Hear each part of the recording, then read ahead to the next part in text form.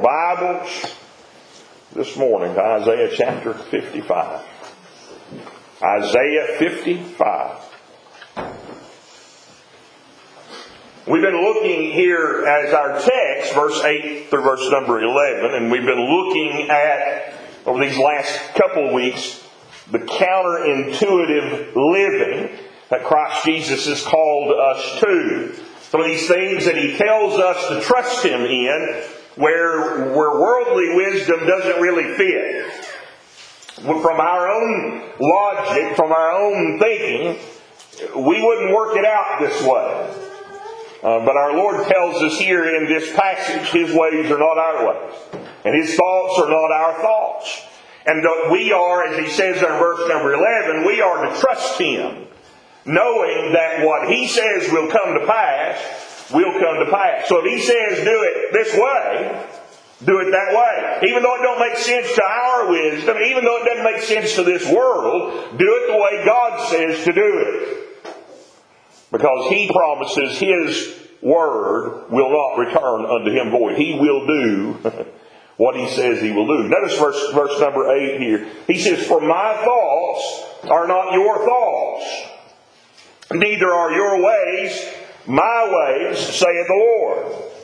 For as the heavens are higher than the earth, so are my ways higher than your ways, and my thoughts than your thoughts.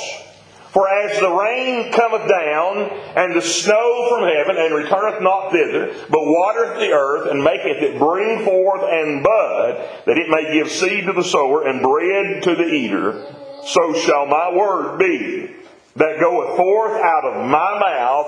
It shall not return unto me void, but it shall accomplish that which I please, and it shall prosper in the thing whereunto I sent it." God says, do it my way. My word will not return unto me void. Trust me. My word will not return unto me void. Do it the way I tell you to do it. Even though, again, it's counterintuitive to our thinking. It's counterintuitive to worldly wisdom. It's the opposite of what we would consider the way to work those things out. God says, trust me. Do it my way. Do it my way. We're just looking at a few of these. In fact, I've just got 4 that we've been looking at, and we looked at 2 of them last week. And I'm going to try to get to the other 2 today.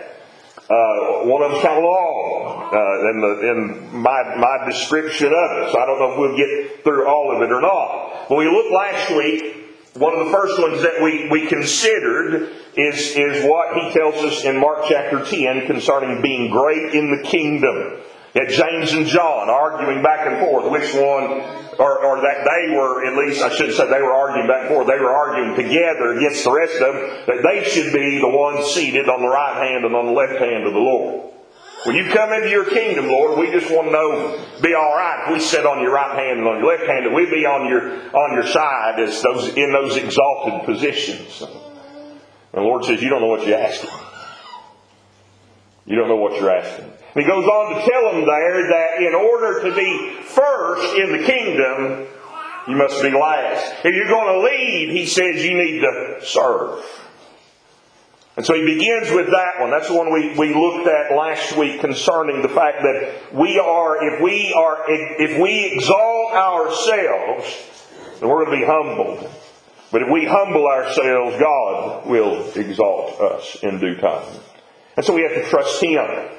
Not trying to advance ourselves in His kingdom, but trusting Him to serve, that we're not concerned with where we're going to be at in rulership or what kingdoms we're going to be ruling over. That we're not concerned with that. That we're simply concerned in this life with serving our Lord and being faithful to Him. The second one that we looked at last week is from 2 Corinthians chapter 12. And this is strength in weakness. And Paul declared that there he had that thorn in the flesh that was given him, a messenger of Satan sent to buffet him, he said. And he prayed 3 times that God would take that thorn from him. And the Lord gave him His answer. And the answer was, no. I'm not going to take it from you, Paul. In fact, he said, I'm going to leave it with you. Because in your weakness, he tells him, my strength is displayed. My grace, he goes on to say, my grace is sufficient for thee. All you need to know, Paul, is I'm the one holding you. All you need to know, Paul, is I'm the one carrying you along. You're going to continue with this thorn. You're going to continue with this problem that is in you. And I'm going to leave it with you because in your weakness, I'm going to shine forth my strength. And it changed Paul's whole perspective about this thorn, because it was a thorn in the flesh sent from Satan to buffet him, a messenger Satan sent to buffet him. And after he got the answer from the Lord, now he says, I'm going to glory in my infirmities. I'm going to glory in these problems that come in my life, because I know that in those problems, God is working in me. He's working through me. And so that in that weakness that I feel, Christ Jesus is going to shine in that. And that's not usually how we're thinking, is it? That's not usually what's going through our minds when we're facing the particular trial, the particular struggle, the particular sickness that we might be going through. And so we looked at those two last week. To begin with today, and we've studied on this just a little bit here lately concerning this doctrine of forgiveness that God has called us to. But turn with me to Matthew chapter 5 and look with me at verse number 43 and verse number 45. 43 through 45, I should say. I can't count today. 43 through 45. There's 44 in the middle there. We're going to read it too. Okay. Matthew chapter 5, verse 43 through 45. He says, Ye have heard that it hath been said, Thou shalt love thy neighbor and hate thine enemy. Matthew chapter 5, verse number 43. This is the Sermon on the Mount. In fact, a lot of these counterintuitives that we see in the Lord's teaching come from right here in this Sermon on the Mount. He does a lot of those, showing His position against the tradition of the Jews and what they had turned the law into. Ye have heard it said, but I say unto you, he says. And so he shows himself here in this Sermon on the Mount. He shows himself here as the lawgiver. And what does that mean if he's the lawgiver? That means he is God. This is what he is declaring to them in this Sermon on the Mount. He is declaring his deity as he preaches this message before them. Ye have heard it said, but I say unto you. And so he says, Ye have heard that it hath been said, Thou shalt love thy neighbor and hate thine enemy. But I say unto you, love your enemies. Bless them that curse you. Do good to them that hate you. And pray for them which despitefully use you and persecute you. That ye may be the children of your Father which is in heaven. For he maketh his sun to rise on the evil and on the good, and sendeth rain on the just and on the unjust. Do good to them that despitefully use you. Love your enemies, he said. That's counterintuitive. That's counterintuitive. That's hard for us to wrap our minds and our hearts around. Do good to them that despitefully use you. Love your enemies. Let's go to Him in a word of prayer before we continue on this morning. Our Father in heaven, we thank you again for this day. We thank you, Father, for your great grace. Father, we thank you for your goodness to us, for your many blessings that you poured out upon us even this very day. Father, we're so thankful for each one who's able to make it this way this morning, spend this time together in your house to worship you. We pray that you'd help us, Father, to do so in spirit and in truth with all joy and peace, knowing your presence with us. Father, help us that we might lift up the name of Christ Jesus as we look to your word today. Father, we're so thankful for what you've accomplished in our lives. We're so thankful, Father, for the salvation that you've brought to us by Christ Jesus our Lord. We're so thankful for the promise of eternity in your presence and what that means for us, Father, that you've accomplished in the salvation of our souls, to rid us, Father, of our sin and our failures before you, but that we've been made clean before you in Christ Jesus. Father, we thank you for this. Go with us now as we look to your word. Give us understanding of these things, Father, as we seek your direction and guidance for our lives. For we ask these things in Jesus' name and for his sake. Amen. Love your enemies. Do good to them that despitefully use you, he says. He says, pray for them that despitefully use you and persecute you. Even those that persecute. He said, pray for them. Do good to them. That's the contrast. The counterintuitive. Notice verse 38. Just right above it there. As he speaks to this, verse 38 and verse 39, he says, ye have heard that it hath been said, an eye for an eye, and a tooth for a tooth. That was in the law. That's part of what the law declares. It is the judicial working of the law that how the nation would perform these issues of justice. An eye for an eye, a tooth for a tooth. In other words, there would be equal punishment under the law for the crime that was committed. There would be just reward for the particular crime that was committed.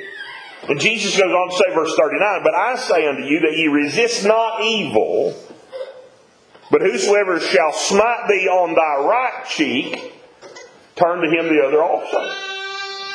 Now the eye for the eye and the tooth for the tooth is for the nation to take care of. That was their direction in making sure justice was dealt out. That was not for us to enforce as individuals. But there were those in that day, and quite frankly, there are those in our day. If somebody does something wrong to us, I'm going to get them back. I'll teach them a lesson. They won't do that again. I'll set this straight. He said. But here our Lord tells us differently in verse number 40, or verse 39, and it goes on down verse 40 and 41 as well. He says, but I say unto you that ye resist not evil. Now the Lord's telling us that He's not telling us here we can't defend ourselves. We have every right to defend ourselves. He gives that to us in the Scripture. We have a right to defend ourselves and defend our family. That's not what He's talking about here. But He's talking about those that come against us, particularly because of our following after Him, because of our stand with Him, because of who we have declared Him to be and our following after Him, that we're not, when they come against us with evil, that we're not to return that evil to them again. But rather He says, whosoever shall smite thee on thy right cheek, turn to him the other also. He goes further there in verse number 40. And if any man will sue thee at the law and take away thy coat, let him have thy cloak also. And whosoever shall compel thee to go a mile, go with him twain. The Lord tells us here what He is declaring to us in this counterintuitive is that we are to give up our right for revenge. We're to give up our right for revenge. That we let the light of Christ Jesus shine through us so that even our enemies see that light of Christ in us.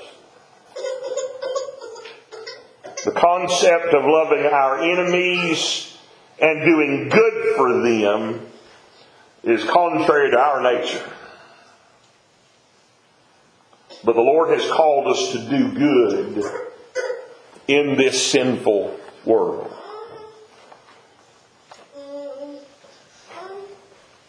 How are you shining the light of Christ to those around you. Go back to Romans 12. We looked at this passage a few weeks ago as we were discussing this issue of forgiveness. And Paul really addresses this hard part of forgiveness, and it goes exactly along with what our Lord is saying here in Matthew chapter 5. When he's speaking to this very issue of us giving up our right of revenge. He says, verse 17, Romans 12, verse 17. He says, recompense to no man evil for evil. Provide things honest in the sight of all men. If it be possible, as much as lieth in you, live peaceably with all men. As much as lieth in you, live peaceably with all men. Dearly beloved, avenge not yourselves, but rather give place unto wrath, for it is written, vengeance is mine, saith the Lord. I will repay, I should say, saith the Lord. Vengeance is mine, I will repay, saith the Lord. Therefore, if thine enemy hunger, feed him. If he thirst, give him drink. For in so doing thou shalt heap coals of fire on his head. Be not overcome of evil, but overcome evil with good. Do good. Forgive. Give the wrongs and the hurts to the Lord. And let Him handle them. Let Him work what He's going to work. Trust Him in handling the situation, and we shine forth His light in the process. Trust Him.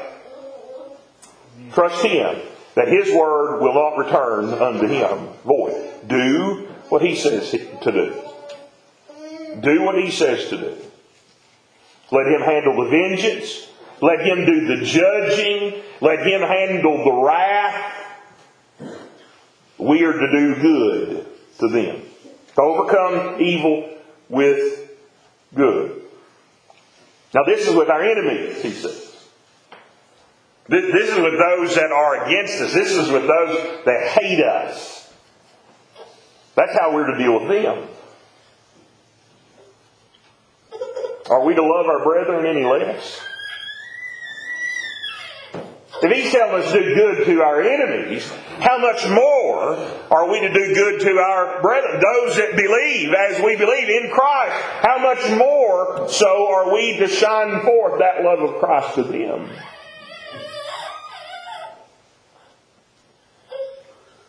You see, with God's people, with fellow believers, we have relationships.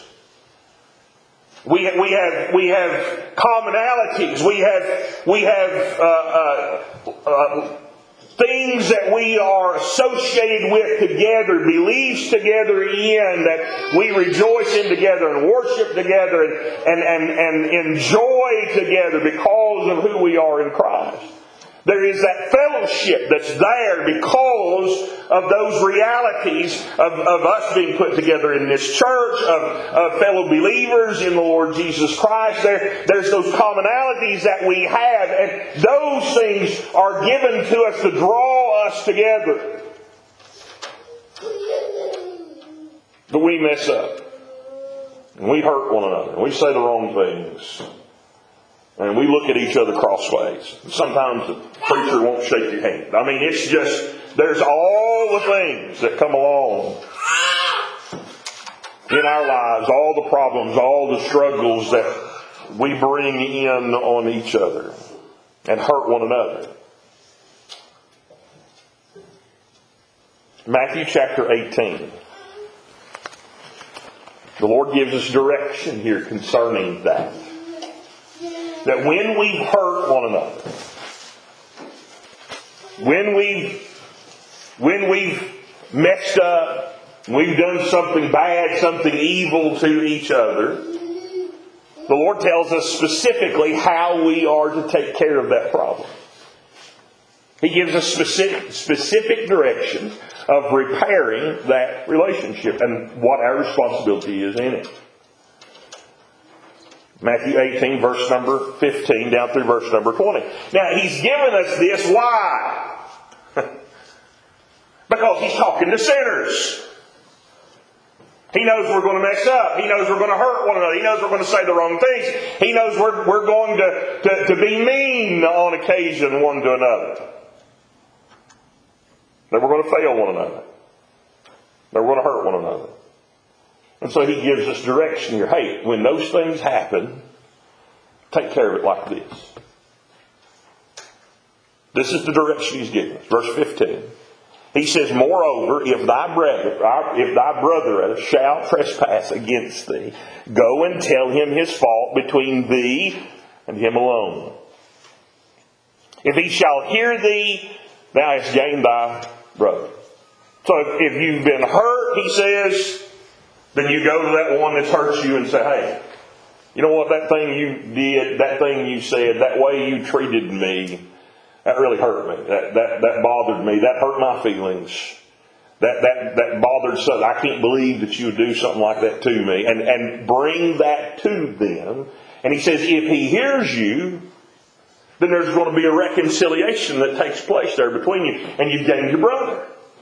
There's nothing then that's harming that situation. There's nothing there then between you that's harming that relationship. It's taken care of, you see.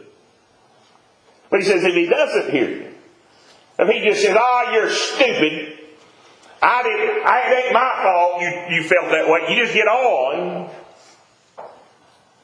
Then he says, he gives us a recourse. Go and get witnesses, 2 or 3 witnesses, and come and bring that to him again, that every word may be established, he says there in verse 16. But if he will not hear thee, then take with thee 1 or 2 more, that in the mouth of 2 or 3 witnesses every word may be established.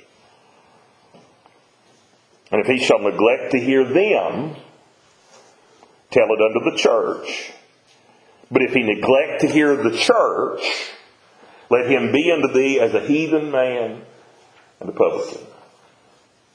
And so the recourse there is if he doesn't hear you, then take with you 2 or 3 witnesses, that every word may be established, that those 2 or 3 witnesses can be a witness before the church. Yes, that's what he told him, and yes, this is his reaction to it. And he spurns you again and said, just get out here. I don't want to talk to you. You ain't got no.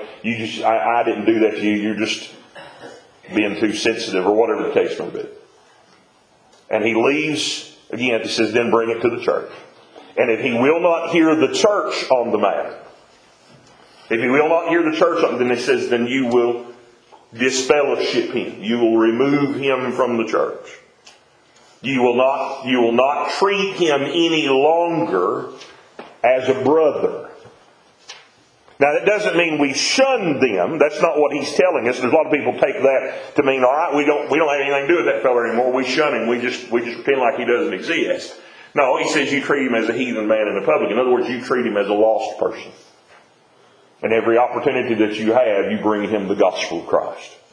Because he's proven himself that he doesn't love the brethren if he's not willing to try to reconcile in a simple matter of a hurt between one another.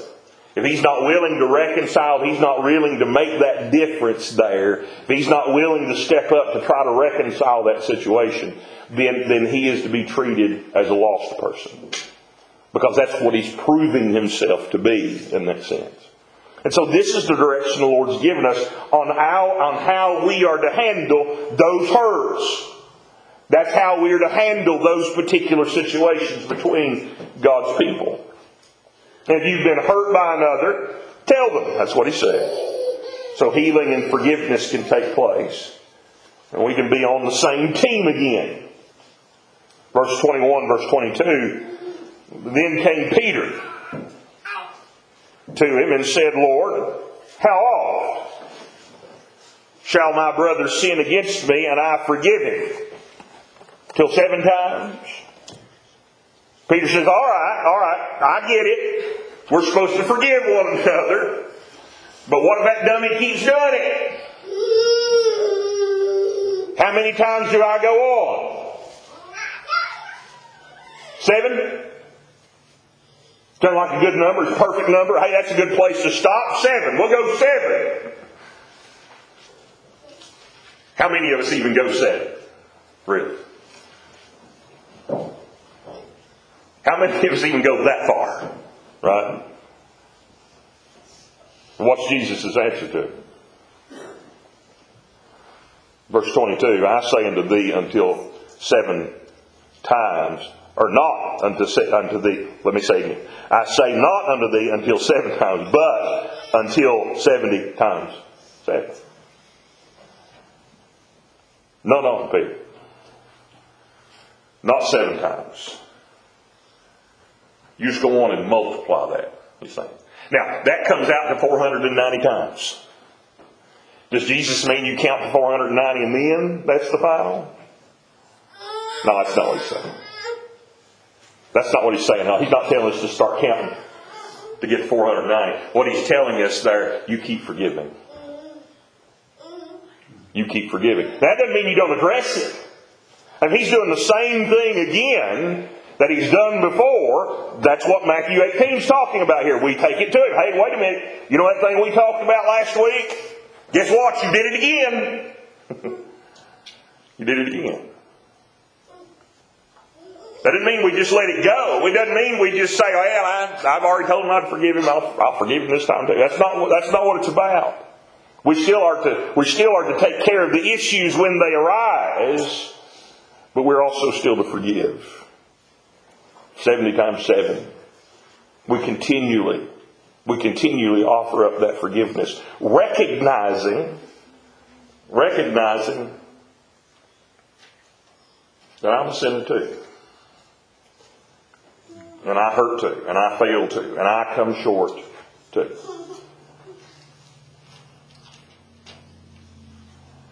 Now,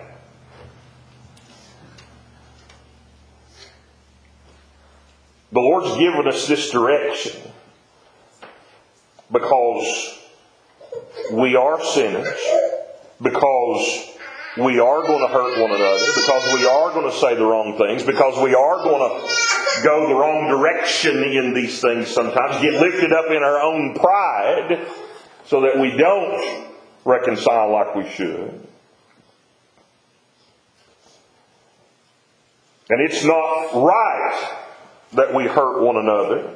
We should not hurt each other. We should not say the wrong things. We should not be mean. But when one comes and says, hey, you hurt me. You hurt me. Hear it. Receive it. Listen to what they feel you've done and simply apologize. Simply say, I'm sorry I was wrong. I'm sorry I hurt you. It was not your intent. It may not have been anywhere on your radar. But for whatever reason it hurt them. The most important thing is not to get lifted up in self and say, well, you're just going to get over it. The important thing is the reconciliation. The important thing is making it right. And so in those situations, the Lord said, I'm sorry, I hurt you. Forgive me. And have that reconciliation take place. Now, if you've been hurt, you have the obligation, according to Matthew chapter 18, verse 15 through verse number 20, if you've been hurt, you have the obligation to go and make it right. By going to the one that hurt you and say, hey, you hurt me. You have that obligation. You're not to hold on to it. As we were studying through that study concerning forgiveness, what happens is when we hold on to it, bitterness grows. And Paul calls it a root of bitterness that comes in us. And so we have the obligation, so that bitterness does not come, we have the obligation to go and say, hey, you hurt me. Now, maybe you know you hurt somebody else. Maybe you're the one that hurt, did the hurting. You see, you have an obligation to go and say, hey, I said the wrong thing, and I may have hurt you. I want you to forgive me if I've said the wrong, done the wrong thing. Would you forgive me? The obligation is on both sides. If you've been hurt, you have an obligation to go. If you know you're the one that did the hurting, you have the obligation to go. So that there's not bitterness that arises, so that reconciliation can be done. This is why God has given this to us. This is why the Lord has given this reality to us in the repair of these things. So that this forgiveness can be had between us as the children of God. Now notice he goes on. The Lord gives some direction here in Matthew 18. And he describes this situation. This is the reason I said I didn't know if I was going to get to the last one or not. We may have to wait on this one, on the last one. But notice with me, beginning in verse 23, the Lord gives this account here of this debtor servant to the king. And you all know the story, I know. He says, therefore is the kingdom of heaven likened to a certain king, which would take account of his servants. And when he'd begun to reckon, one was brought unto him which owed him 10,000 talents. Now there's all sorts of measurements that people have tried to figure out using different measurement scales. And it is a massive fortune. We'll just put it like that. I've seen the one that tried to tally it so close he got up into the $9 million range is what this guy owed.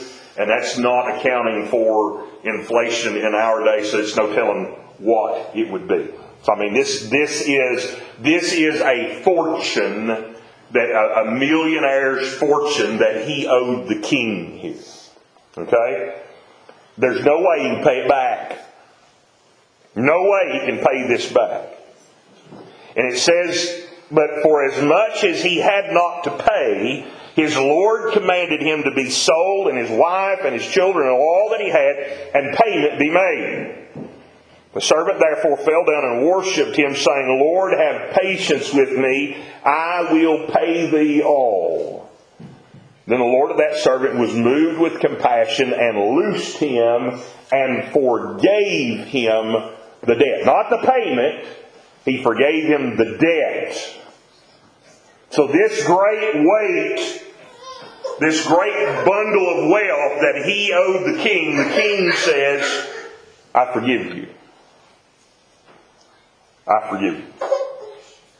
Didn't take anything from him. Just lifted the burden. It says then, verse 28 rather, it says, but the same servant went out and found one of his fellow servants, which owed him 100 pence. 100 pennies. Now we can whip that out of our pocket probably, give him a dollar bill, and that would have been done, right? But this is a little different in this day. A penny, a pence here is representative of a day's wages.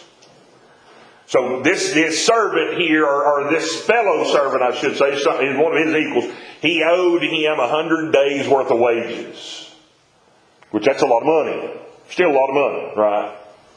But it's payable. It's not like the insurmountable amount that he himself owed the king. This was just 100 days' wages. And he found this fellow that owed him this 100 days' wages, and he said, pay me that thou owest. And his fellow servant fell down at his feet and besought him, saying, have patience with me, I will pay thee all. And he would not, but went and cast him into prison till he should pay the debt. So, when his fellow servants saw what was done, they were very sorry, and came and told unto their Lord all that was done. Then his Lord, after that he had called him, said unto him, O thou wicked servant, I forgave thee all that debt because thou desirest me. Shouldest not thou also have had compassion on thy fellow servant, even as I had pity on thee?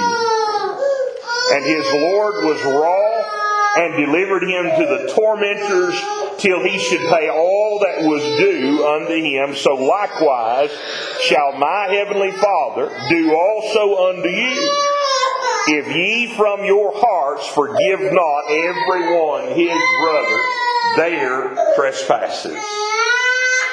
So there's the comparison there. This fellow was forgiven an enormous debt that could not be paid. There's no way he could pay that back. And he was forgiven every bit of it. That debt was erased. He was forgiven every bit of that debt. But as soon as he got loose from that, as soon as he's free from that debt, what does he go and do? He finds a servant that owes him 100 days worth of wages, 100 pennies. And he has him cast in prison because he couldn't pay him that 100 pennies. And the Lord uses this as an illustration to us. What's He teaching us here? He's telling us here the hurts, the debts that we owe one to another, the hurts that we do to each other. As bad as they may hurt us, as bad as they may feel, as bad as it makes us feel in the process of it, they are nothing. Those hurts are nothing compared to what our Lord has forgiven us of.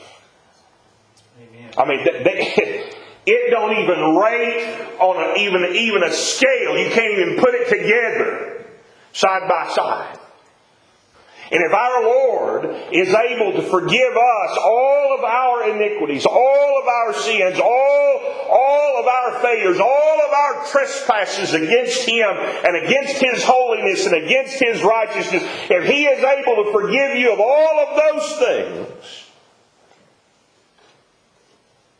why then can't you forgive your brother of this offense or that offense? Maybe 100 offenses.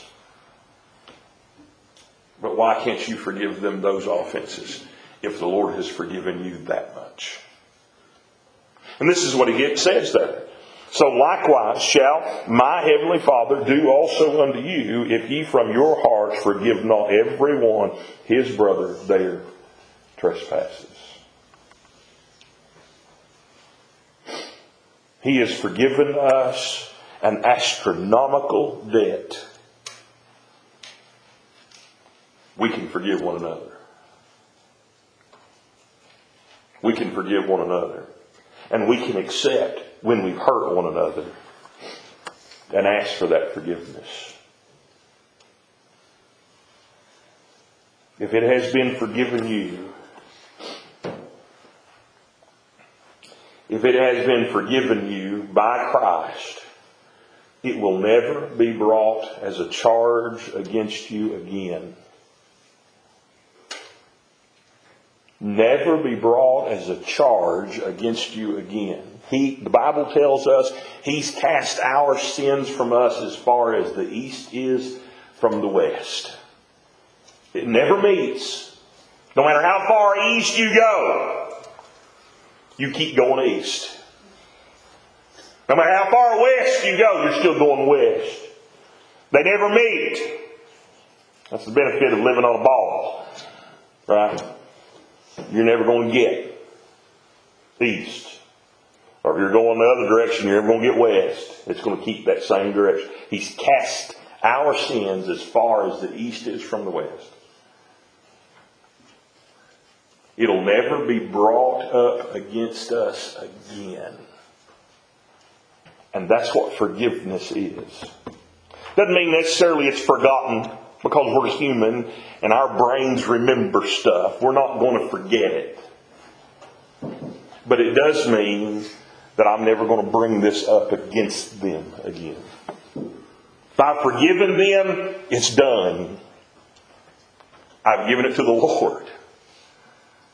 I'm going to let Him deal with it. I'm never going to bring it as a charge against them. That's what forgiveness is, that our Lord is calling us to. And so if it's forgiven you, it's never going to be brought up again. And so likewise, as we forgive, we're never to bring it up and charge again the same crime, the same hurt. We're going to do it again, probably. Yeah, we're going to hurt one another. And it's not right that we do that, but that's just, we're sinners and we're going to do that. We're not always going to say the right thing. We're not always going to have the right attitude. We're not always going to look the right way. We're not always we're going to mess up because that's who we are. But we should strive not to. We should strive not to hurt one another. We should strive to be what Christ Jesus has called us to be. But when we fail, we are to be forgiving one to another. And we are to be receptive. Not proud, but receptive of the hurt that we've done. And ask for that forgiveness. So that we will repair those hurts, that we will repair, reconcile those relationships between us, that those things will not be that root of bitterness that will hurt us any longer. But those things be put aside, those things be put out, given to the Lord. That's not how our brains want to work. That's not how our spirits and that sinful nature, that's not how it wants to do things. It wants to hang on to them. It wants to remember them. It wants to be able, when the time comes, I'm hanging on to this because when time, I'm going to use it.